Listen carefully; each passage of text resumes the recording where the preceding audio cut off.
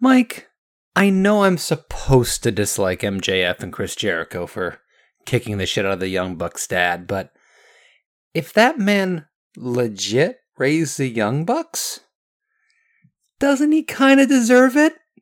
To take a line from indie wrestling crowds, you deserved it. You deserved it. This and other chants that we should never hear in wrestling ever again, coming up on the Mispots podcast. Ladies and gentlemen, this is the main event. It's time to play the game. Time to play the game.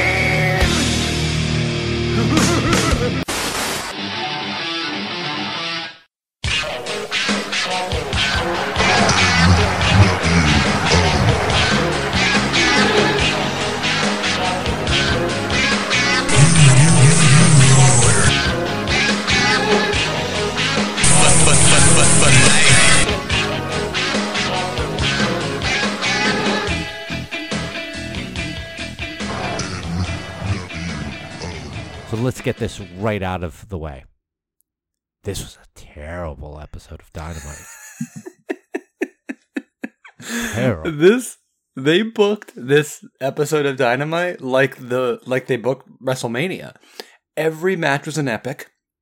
Every match was, we were told, even the main event, we were straight up told this was a match of the year candidate. Two guys who have never done anything in the company. Nothing. No championships, no legitimate contenderships really to championships. I mean, they've booked Lance Archer like he was supposed to be a big deal. Never really was. No personality, I mean, AEW has crossed over into WWE level hyperbole for everything.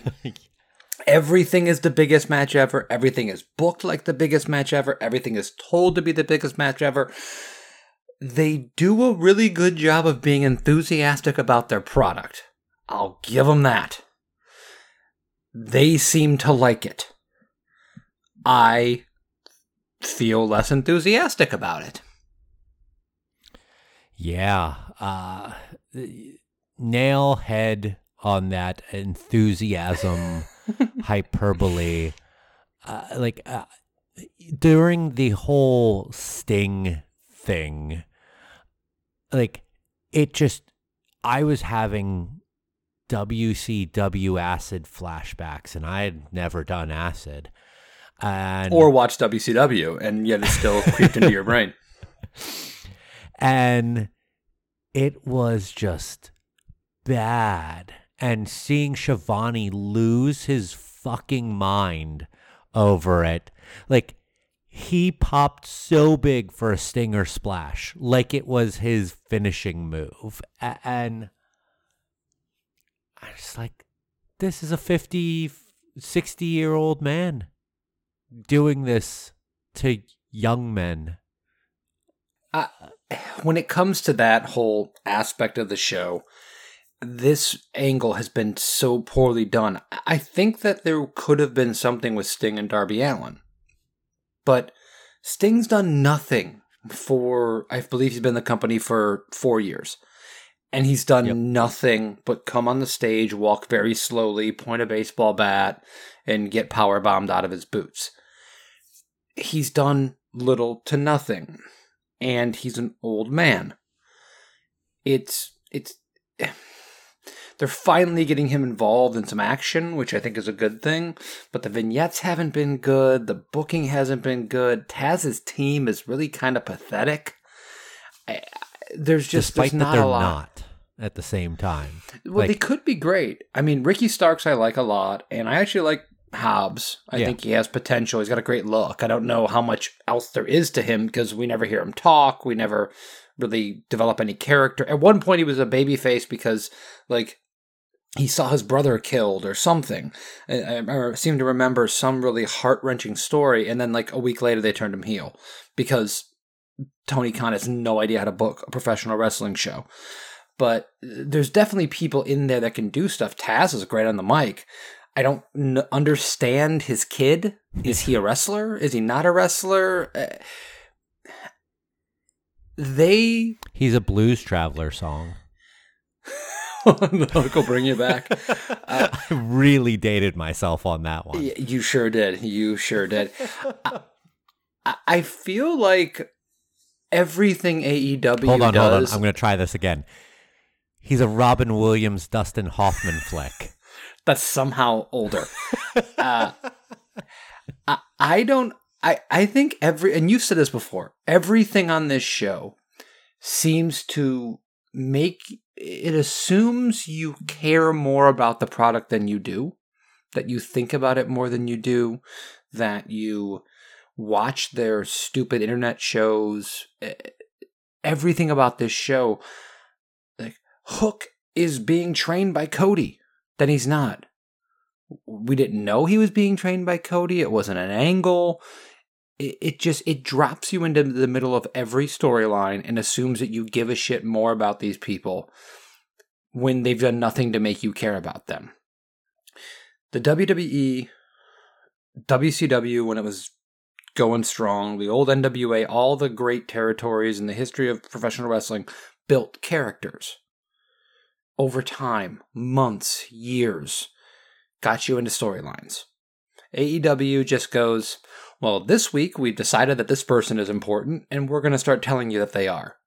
And we're going to drop you into the fourth stage of their storyline and just assume you'll come with us. And by the way, in 3 weeks we'll change it. Because that's the other thing. They change everything. The continuity in AEW is insane. Didn't Nyla Rose used to have Vicky Guerrero as a manager? Yeah. When did that stop? Did anyone ever talk about it? When did Brandon Cutler become a Mortal Kombat character when he comes out to the ring? The announcers certainly didn't say anything about it. Where was Mortis? Where was Wrath? We don't know. At no point do they explain anything. They get enthusiastic. But that's childish. And the entire show comes off as it. I feel like now we're just jumping around like crazy, but we should probably just talk about the open. That Hook hosts a talk segment on AEW Dark every week, and I would believe it. It'd probably be called By Hook or Crook, but I would believe that such a thing exists because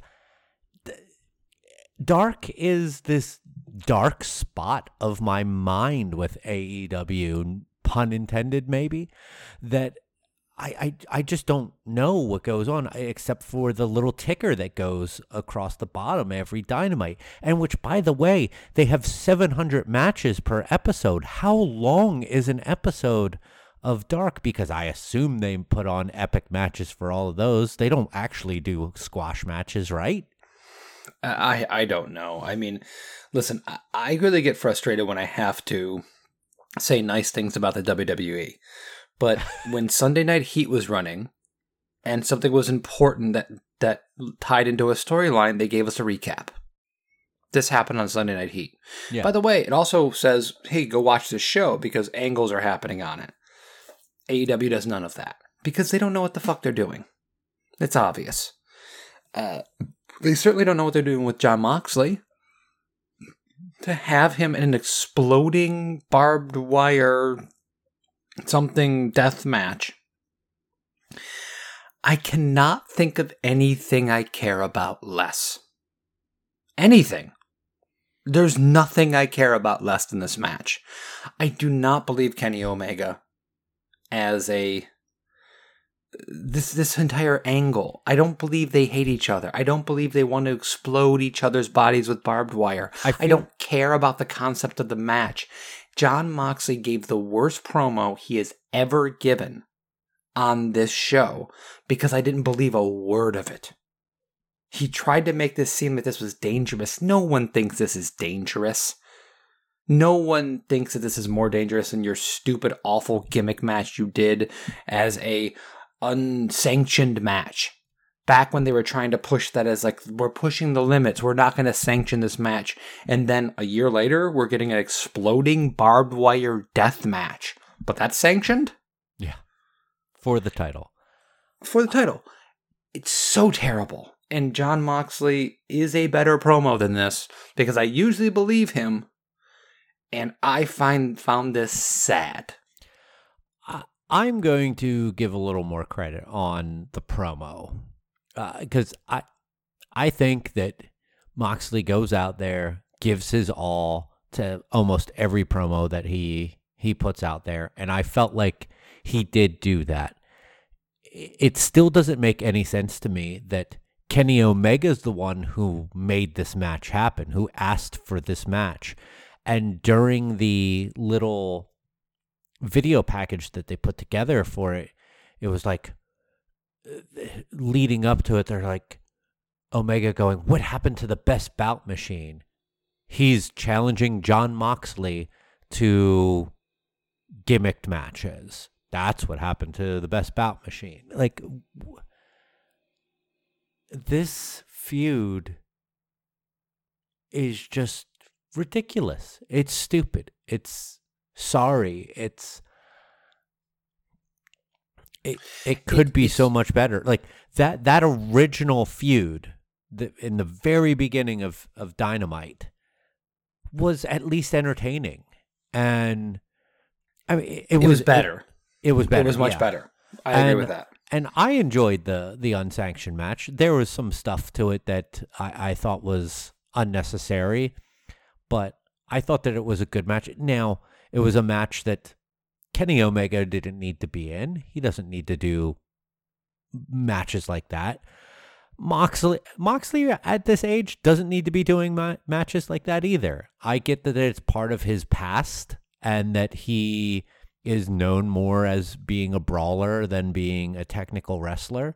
But like, I have no desire to see these two guys mutilate each other because, for better or for worse, Kenny Omega is a good professional wrestler, a very good professional wrestler. I know you're shaking your head, but he can put on good matches in the ring. And Jon Moxley is a good professional wrestler who is like, he lives like, here's one thing that I believed him. Like, he pretty much lives and dies this industry. He's addicted to this industry. And like that guy is a student of the game. He's a lifer, and I appreciate that about him. And I don't want to see him have to put parts of his body on the line for a match like this. And I don't want to see Kenny Omega have to do that either. Let me just jump in with this real quick and then we'll move on. Kenny Omega can do really, really good pro wrestling moves. Fast, quick, the snap, the quickness as he moves across the ring. And from time to time, I really enjoy watching him. I don't think he's a very good professional wrestler.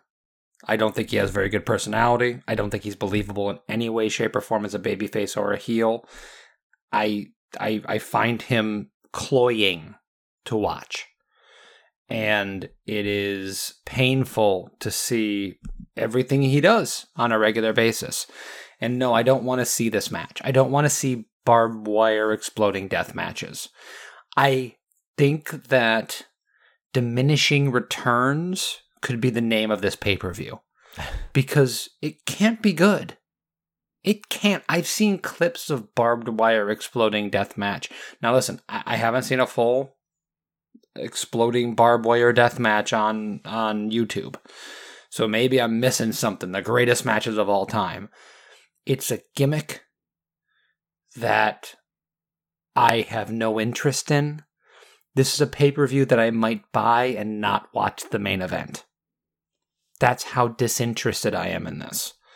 So I just don't care. I thought that everything that Moxley was saying was melodramatic, even though it might have been honest, because it's just kind of a sad, embarrassing stipulation. And this pay-per-view is shaping up to be Extreme Rules for AEW.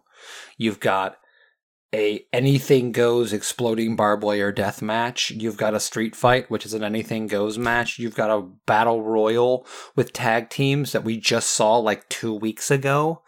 You've got a ladder match for the face of the revolution, which means nothing. So you've got gimmick after gimmick after gimmick. It's just... I don't get it. Let me ask you this, Kevin. I'm going to move on.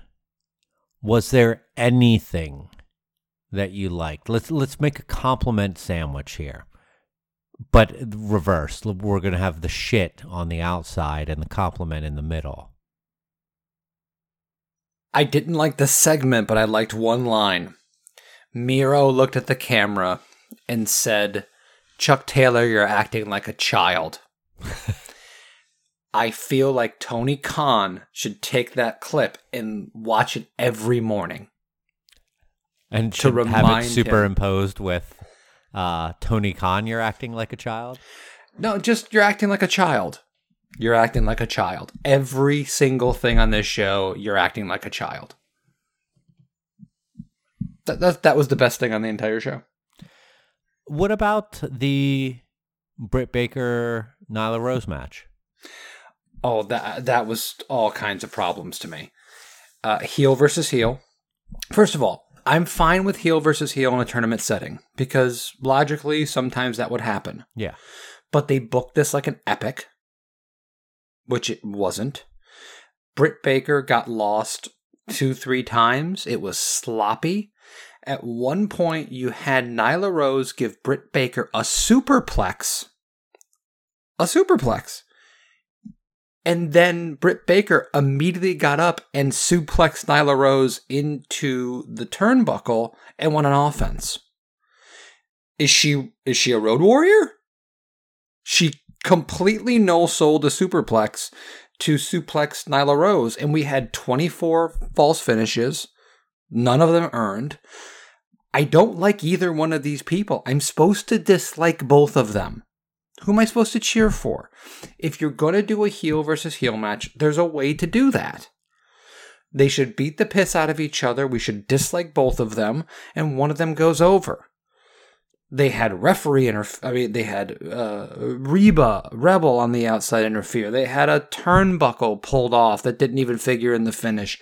They had, to borrow a phrase from Jim Cornette, they had a hat on a hat on a hat. It was sound and fury representing nothing. Yeah, it's a good point. I was with you in the very beginning. I could care less about what was going on. And then they kind of pulled me in towards the end. Like the last 5-ish minutes or so, I thought was good, at least wrestling wise. And I got at that point like, oh, I think they want us in this heel versus heel thing to be with Nyla. You did? Yeah. Because I didn't. With the turnbuckle thing and the outside interference, it's like, okay, like they're making her seem like the underdog in this whole thing because she's going against a cheater who has help on the outside, and the struggle that she went through to avoid the lockjaw just had that baby face like kind of ire to it to me. And then just the desperation second beast bomb came across as very like babyface to me too. Did you notice Britt Baker pinning herself after the first beast bomb? Yes. Where she rolled her own legs up and the ref started counting the pin before Nyla Rose touched her. Well, you could tell that Nyla was caught off guard by that because she looked like she's like, all right, whoa, the ref is counting. I better at least put a hand on her now. I mean, it's so many people. It's so... like she was trying to sell desperation, like that, like like this took a lot out of me too. I am putting this 100% on the ref and Britt Baker. Like it's so unprofessional, and it screams so much about the people who have not You do not see those things in NXT. You do not see those things in WWE. You don't see great storylines. You see tons of other things that I don't like. But the amount of times you see someone lost in the ring, the amount of times you see someone do something that egregious, and you're like, why are you on national television? How did you get this job?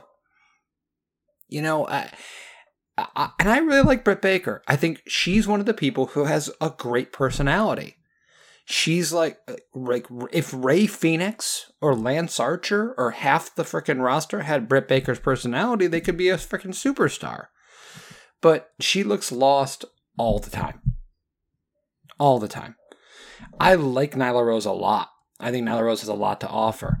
But booking her as a babyface in an epic match against another heel in the middle of a tournament, when we already had Hangman and Hangman fight a underneath tag team guy in an epic match earlier on, and we're going to have the greatest match of all time with Lance Archer and Ray Phoenix later on in the night, where does it end? At what point is a match not the greatest match of all time? I text you this. When every match is the main event of WrestleMania, every match is the opening match of Velocity in 2002. That's how I feel about this show. Every match is just the same. For some of you youngsters out there, Velocity was a television show by WWE back in the day. The C show, not even Sunday Night Heat. Velocity was lower down on the totem pole, but it's main event. I mean, yeah, and once again, where's Vicky Guerrero? Did anyone tell us why Vicky Guerrero is not with Nyla Rose anymore? They pick up and drop more storylines. When this show started, I remember saying, you know, Brandy is kind of all over this show. And if this was Stephanie McMahon, I would be roasting this show for it. But I'll give it time. You know, I'll give you a little bit of rope and say, all right, you're kind of getting your feet wet. They book this entire roster like the 2014 WWE Women's Main Roster. Baby faces and heels, no one ever changes. They just are different from week to week. Storylines are picked up, dropped, no logic, no reason. They need a logic coordinator on this show. Not even continuity. Basic logic. They could hire a 12-year-old. But wait, weren't they not doing that last week? That is they just need that. They just need someone to just... No. I don't like it. That would be good enough. My 3-year-old could be the logic coordinator of this show and do a better job. Because at least he likes to say no. Oh, he does. Oh, does he ever? Let's see. I asked you a question earlier. What the fuck is a Face of the Revolution ladder match? It's like the new Faces of Fear. So it's Meng, So it's Meng and the Barbarian, right? I don't know. At least with the Diamond Dozen, like they have a ring. Or No, that's a good gimmick. I think that works.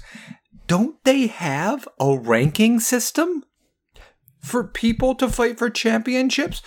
During this pay-per-view, I think I heard later on that this ladder match, whoever wins gets a shot at Darby Allin. And there's a tag team match. Who wins that gets a tag team title shot. They have a ranking system. They built this entire company on sports-based presentation. They haven't mentioned... They mentioned it when it's convenient to them, yeah. But it has all the importance of the SmackDown ranking system, which lasted 4 weeks and basically was just there to set up a Randy Orton feud. This is ludicrous.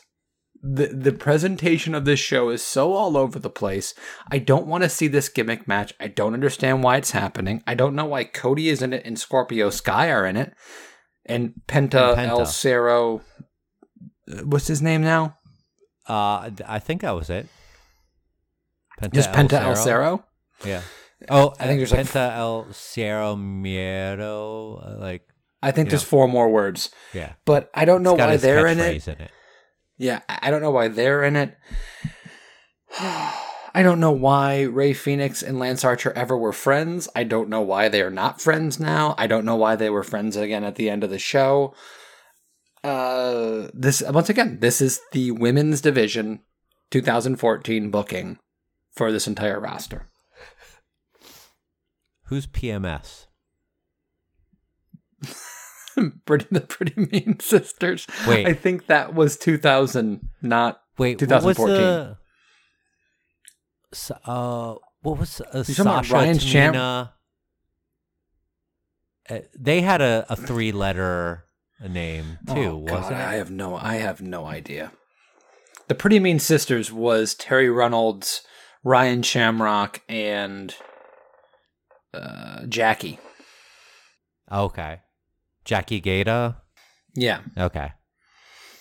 No, not Jackie Gata. Like Jacqueline? Miss Jackie. Jacqueline, yes. Okay. I Miss Jackie, sorry. Okay, we open this up talking about the show with the Young Bucks and their dad, who, by the way, I am 100% convinced is James Ellsworth. That is James Ellsworth. Sold. Dyed hair. Sold. That's it. That's what it is. I think I said everything in the open that I meant. I kind of liked it because if your progeny were, if my son, he's 3 years old, I love him with all my heart. If he turned out to be a young buck, for instance, I should probably get my ass kicked. I should probably have blood of my face smeared on a large truck with the face of my... I think that's probably apropos. Your son probably loves the idea right now of him having his face on a truck. Oh, of course he does. He's 3. But if my son grew up to be a young buck, yeah, kick the shit out of me, man. I kind of deserve it. So if he starts wearing tassels within the next couple of years and super kicking teddy bears, we might have some issues. I will say this. I have seen him do a double bicep pose. A little more muscular than the Young Bucks. Just a little bit. And about the same height. Some serious shade just thrown right there. I just hate those guys. They're just terrible. I still don't understand how their best friend in the Elite is a heel and they're not, even though they were doing a heel turn. Once again, no logic, no reason. I just found this whole thing funny. Also, BFFs with the Dragon guy because they're from Rancho Cucamonga. Seriously, when did Brandon Cutler start coming out with a dragon head? What? No one mentioned it. If a job guy just shows up with a new gimmick, right? Yeah. If Barry Horowitz showed up decked out like Avatar one day, you'd go, "Oh, why the fuck is Barry Horowitz dressed up like a moron? Can someone talk about this? Why is Barry Horowitz blue?" Yeah, like, someone tell me. If Iron Mike Sharp showed up in an elaborate outfit at some point, if Iron Mike Sharp showed up as Max Moon one day, you'd go, "Hey, someone explain to me what's happening." If Tugboat showed up as a stormtrooper with sparkles on him, what? Oh, that did happen. But I mean, this show, it's pure insanity. Yeah, it was.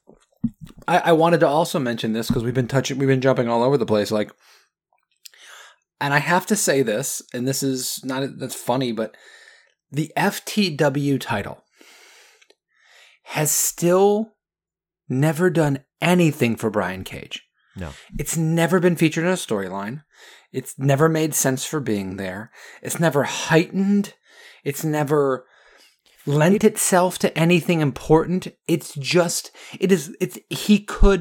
He could be walking out there with a bowling trophy from when he was 12 years old, and it would make as much sense. They attempted a storyline with it. I remember Taz demanding for it to be recognized. Right. And then it went nowhere. Away.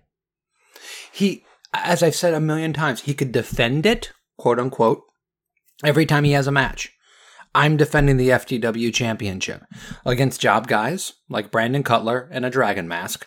And you'd go, okay, well, it's not really a thing. It's the $1 Million Man was a top guy with his own title, and that made sense. There are ways to do this really well. But now it's just a prop in the worst way possible. It still makes no sense, and they give no credence to it. It helps no one, and it kind of makes him look like more of a dope than he obviously is. Yeah.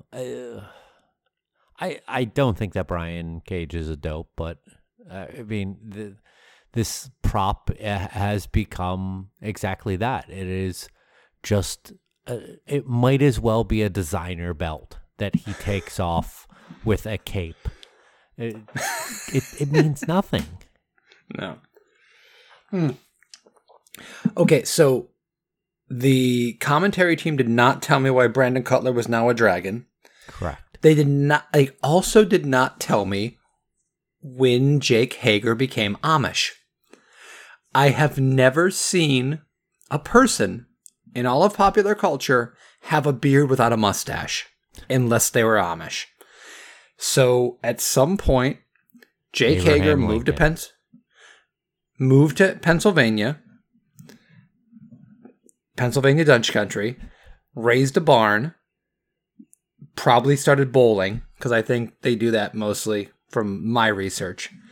Kingpin. Good research. And he became Amish. No one told anybody about this. They didn't talk about it. It's a good storyline development, and we got none of it.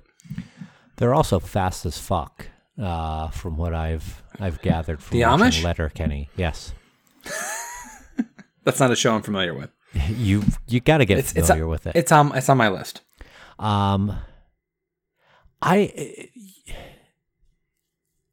Here's an actual progression of thoughts that I had during this match. I was looking at Hager and I'm like, man, he's looking a little soft around the midsection. He always has.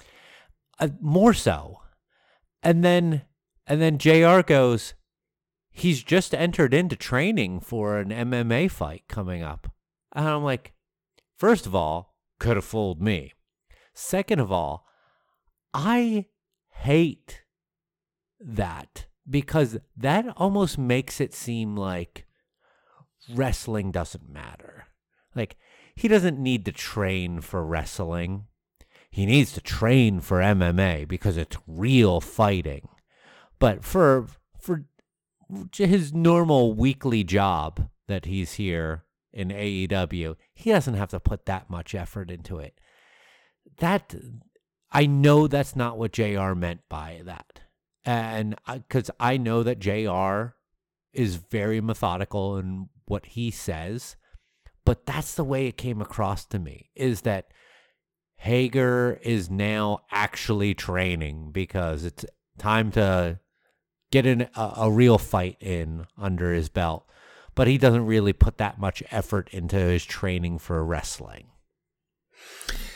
You know, that's not something that I was thinking about, but it's a little thing that you catch, and it makes a lot of sense the way you kind of lay that out. This is the perfect time to talk about Big Show.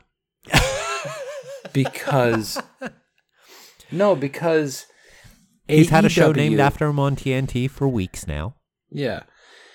AEW continues to take the rejects of the rejects. Paul White has had very good runs in the WWE. He's been very successful in the wrestling business, much more so than Jake Hager. But when WCW was taking talent from the WWF, they took Hulk Hogan and they took Macho Man, and I mean even people like Honky Tonk Man and Big Boss Man, like all mans, lots of mans, $1 Billion Man. Yeah. When the WWF went out and pillaged the territories, they got Roddy Piper and they got Hogan, and they got a who's who of the best professional wrestlers in the world. When AEW goes out and gets WWE talent, they get people that no one wants to see. I'm sorry. Jake Hager was one of the worst reveals that you could possibly imagine. And a year later, he still is. There's nothing interesting about the person. The best things Jake Hager ever did in this company was be in those videos, that the video that Jericho did, mocking Cody and his training and just like not saying anything and being kind of funny. That was the best thing Jake Hager ever did. He's never been a legitimate threat. He's won 50% of his matches. He's a nobody. He's not a very good professional wrestler. He's got the personality of a wet dish rag. And yeah, he's a good MMA fighter. They could have pushed him if that would have been their thing. And they've got a mouthpiece in Jericho that could have made it work. But they also had Lance Archer to push, and Brian Cage to push, and 1,000 other people to push in the same basic vein. Brody Lee to push. And they never pushed any of them. It was all lukewarm. And now he's just an Amish guy who can't really wrestle, who's a really, really good MMA fighter, and a pretty shitty wrestler. Now they bring in a WWE legend, a surefire Hall of Famer, a former world champion, and a guy that we've been begging to stop wrestling for 10 years? A guy who's barely mobile, a guy who got in great shape, but a person who has been talked about how great they are. The Big Show, Paul White, they've been talking about how great he is, how many Royal Rumbles he can win, all this kind of stuff for so much longer than he actually was a main event talent. Right? Yeah. And now he's a part of a commentary team of a new YouTube show. We need a lot. We need at least 6 more of those. We need to have a YouTube show every night for AEW, apparently. And then he's got a wrestling license. That's Real Sports Feel right there. A wrestling license. Does anyone want to see the Big Show step in a ring in AEW? Man, I don't. No. God, do I not want to see that. It's almost beyond words how much I don't want to see this. And how terribly they've booked everybody that's come in. There's Matt Cardona. Oh, you said that a couple weeks ago, and I was like, oh, fuck, I forgot about him. And once again, oh, fuck, I forgot about him. Great, guys. There's Miro. Oh, he's wearing a Mickey Mouse shirt and fighting over a video game. They can't book anyone at all in any way. No one's a star, and their only stars are frickin' Hangman Page, Cody, Moxley, Jericho, and they book them all like frickin' chumps anyway. Yeah. I gotta ask real quick. Did you do any wild card stuff for this show and flip over to NXT and see anything? So I knew you were going to ask that. I had a toddler issue with my son going to bed tonight, so I was distracted for the first 40 minutes of the show. So I spent most of my time catching up during commercial breaks and this and that, and fast forwarding through areas of matches, which obviously didn't matter. There was a lot of them. So by the time I caught up, I was just transfixed with what I was doing, and I did not at any point switch over to NXT. I'd like to be the wild card, but I was just too focused on what I was doing / not that focused on what I was doing. Okay. You know, that old chestnut. Yeah. Well, I'm going through it really quick to see at least the results. Dexter Loomis beat Johnny Gargano in a non-title match. Leon Ruff and Tyler Russ went to a no contest, I think, is the words that are actually on the screen. Io Shirai beat someone who doesn't exist. Xia Li beat the little one. 10,000-year-old spirit of a dead Japanese woman? No, she beat the little one in that tag team. The little dangerous one. Yeah. Little danger. Grizzled Young Vets beat Drake and Killian Dane, and Karrion Kross defeated Santos Escobar in a non-title no DQ match. And Adam Cole explains himself. Listen, the Adam Cole angle with the Undisputed Era is actually something that I'm interested in, so I will actually probably go back and watch that. But we talked a little bit about this main event here on AEW, and you and I often differ on some of our interest in these great matches. These matches that are set up to be great displays of professional wrestling. And by the way, I thought about this while I was watching Phoenix and Archer. I couldn't care less about either one of these people. Rey Fenix is the best high flyer in professional wrestling today. 100%. Yeah. And when there's a reason for him to do that, I think it's impressive. I don't think there's any personality there. I don't care about him as a character, but he can do some wrestling in that style. Lance Archer, I could give a shit less about. Jake Roberts, one of my all-time favorites, does nothing for that presentation. He just awkwardly walks around on the outside of the ring.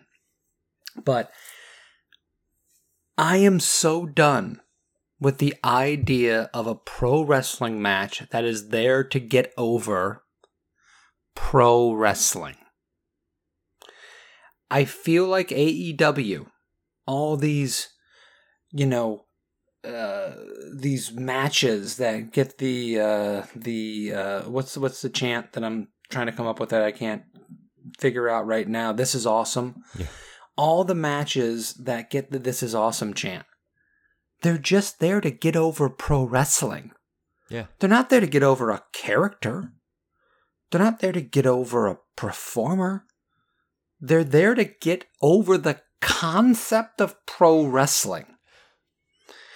And that I realized while watching this match, not because this was one of those matches, because I don't think it was, because I didn't think it was very good. I thought it was a definition of mediocre, and it annoyed me.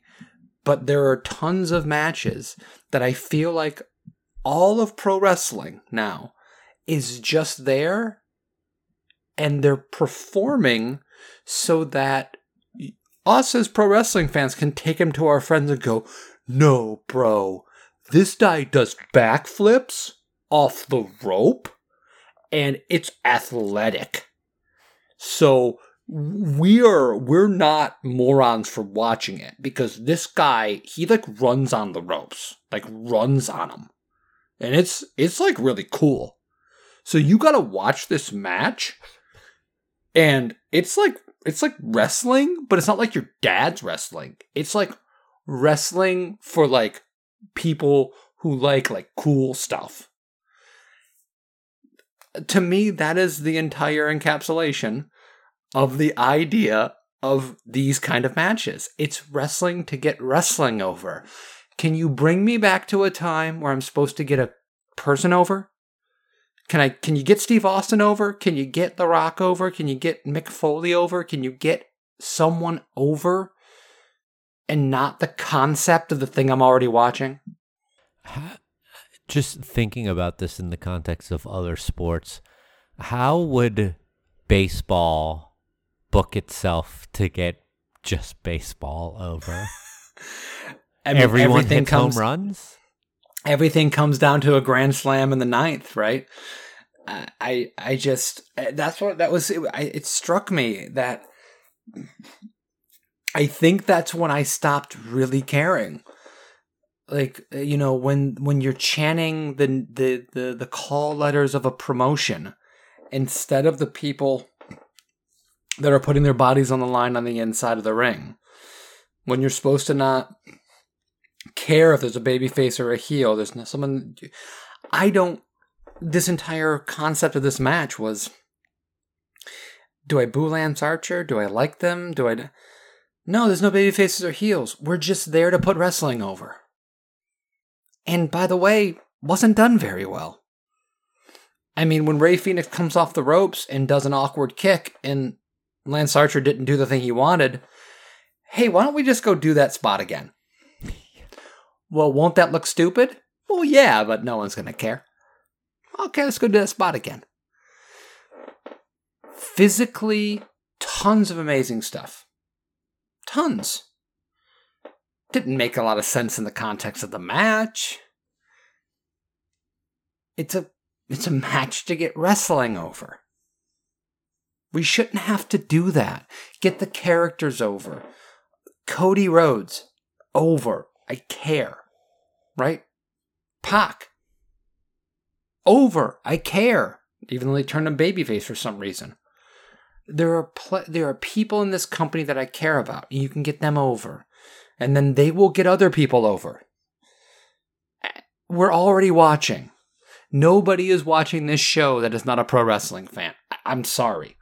The numbers bear it out.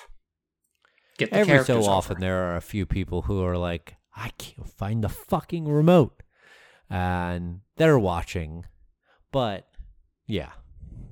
When this business exploded in the most recent time, it was not because they were trying to get the business over. It's because they got Steve Austin and The Rock and Goldberg and Hall and Nash. You got people. People you believed in. People you thought were feasible, plausible, whatever you have it. And that's when the business is the most successful. If you want to super serve a niche audience, give them Lance Archer and Rey Fenix as the main event of Dynamite and pretend that it matters. Because it sure as fuck doesn't. No one will ever remember this match.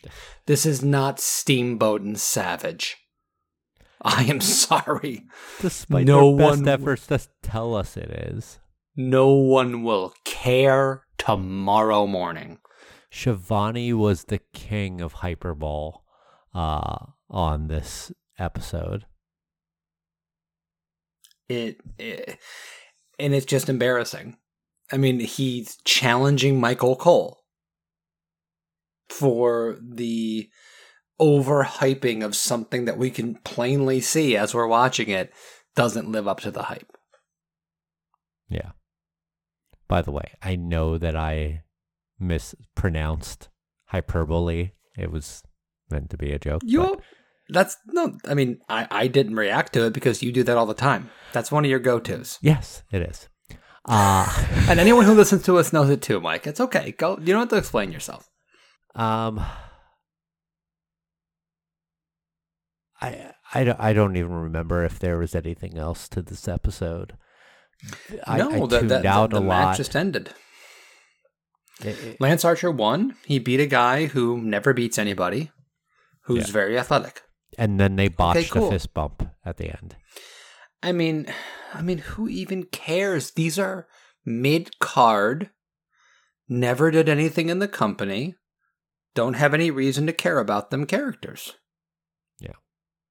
I mean, the one guy started the night as a babyface, kind of did some heel stuff with his freaking manager holding onto Rey Fenix's leg, And by the way, he has a heel manager that's trying to help out and cheat for him. And then he does a baby shit.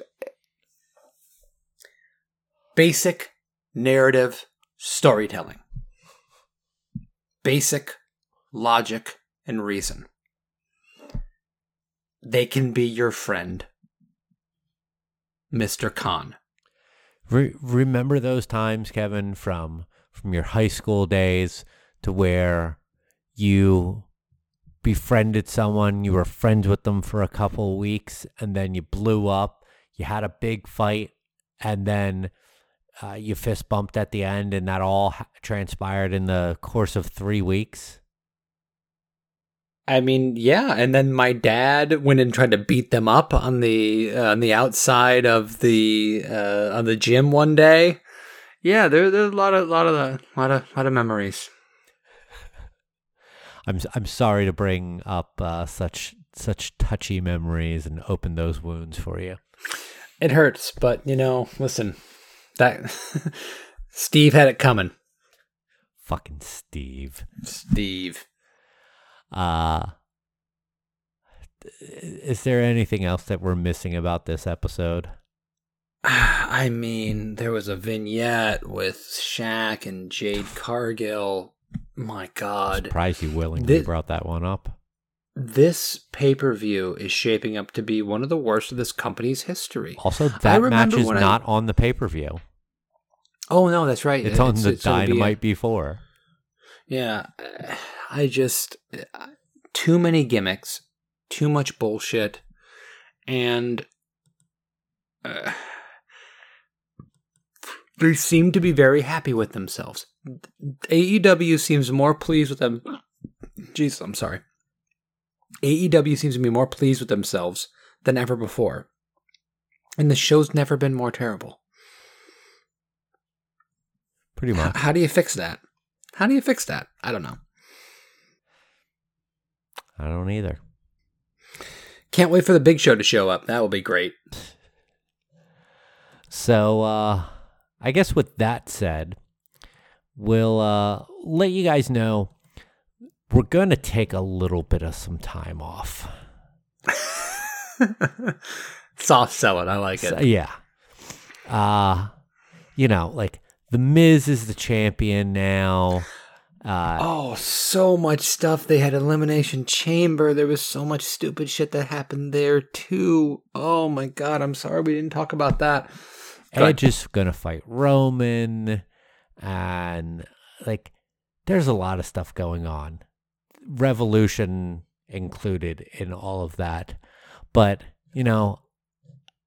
life happens. And I'm in the midst of I've moved into a new house and setting up the new house and been really busy at work and the podcasts and all of that. It's just, I need to take a break. So put it out there, Mike. What are we talking about? We're gonna take the month of March off. I'm going to recharge. Maybe Kevin will. Who knows? Maybe he'll keep on draining his battery. I'm gonna keep doing this. I'm not gonna record it, but I'm going to do this. I'm still gonna watch. No. I'm gonna do this. I'm gonna hook my mic up. I'm gonna come here. I'm gonna talk into this mic. You're not gonna be here, but I'm gonna do it every single Wednesday night, and it's gonna be great. The fun, the hilarity will be at the highest possible level, and you can't prove that it won't be. I will not be able to prove that. Mm-hmm. Think about that for a second. I think I'm going to let that one marinate. We will be back the beginning of April, and I'm looking at my calendar right now. We're going to come back for the Go Home to Mania. April 7th? Yeah. Okay. We'll record. Well, we're now doing planning here on the air, but which is always good. This is the kind of thing people want to hear. The episode will release on April 9th. So that will be Friday, April 9th. And we will talk about WrestleMania, give our predictions with no context, and Always good. always good. A fun, rousing time. And then we're going to watch at least one night of WrestleMania. I watched 2. Kevin couldn't make it through 1. We're talking about year. last year. Who knows what's going to happen this year? Yeah. By the way, we don't know. WrestleMania might be 6 nights. We don't know. They haven't. Have they announced it? It is going to be 2 nights. Oh. Yeah. So they have announced it. They have. Good for them. Seems like a logical choice. Yes. So, yeah, we'll be back in a few weeks. Hopefully recharged. If not, I'll still be bitter. But we'll talk WrestleMania. We'll talk some AEW. We'll talk some NXT. We'll have a 7-hour episode to lead up to a 15-hour show, because that only seems right. And yeah. Anything else you want to add before we sign off for a little while, Kev? You know what? I don't. I think you said it all, Mike. I said said it all. everything there ever could be said. Everything that is necessary in this moment. All right. Well, thank you, everyone, once again for joining us. We'll be back here in a few weeks to discuss Mania, discuss more wrestling again. Appreciate you being patient with taking some personal time. And in the meantime, good night, good week, good month, good wrestling.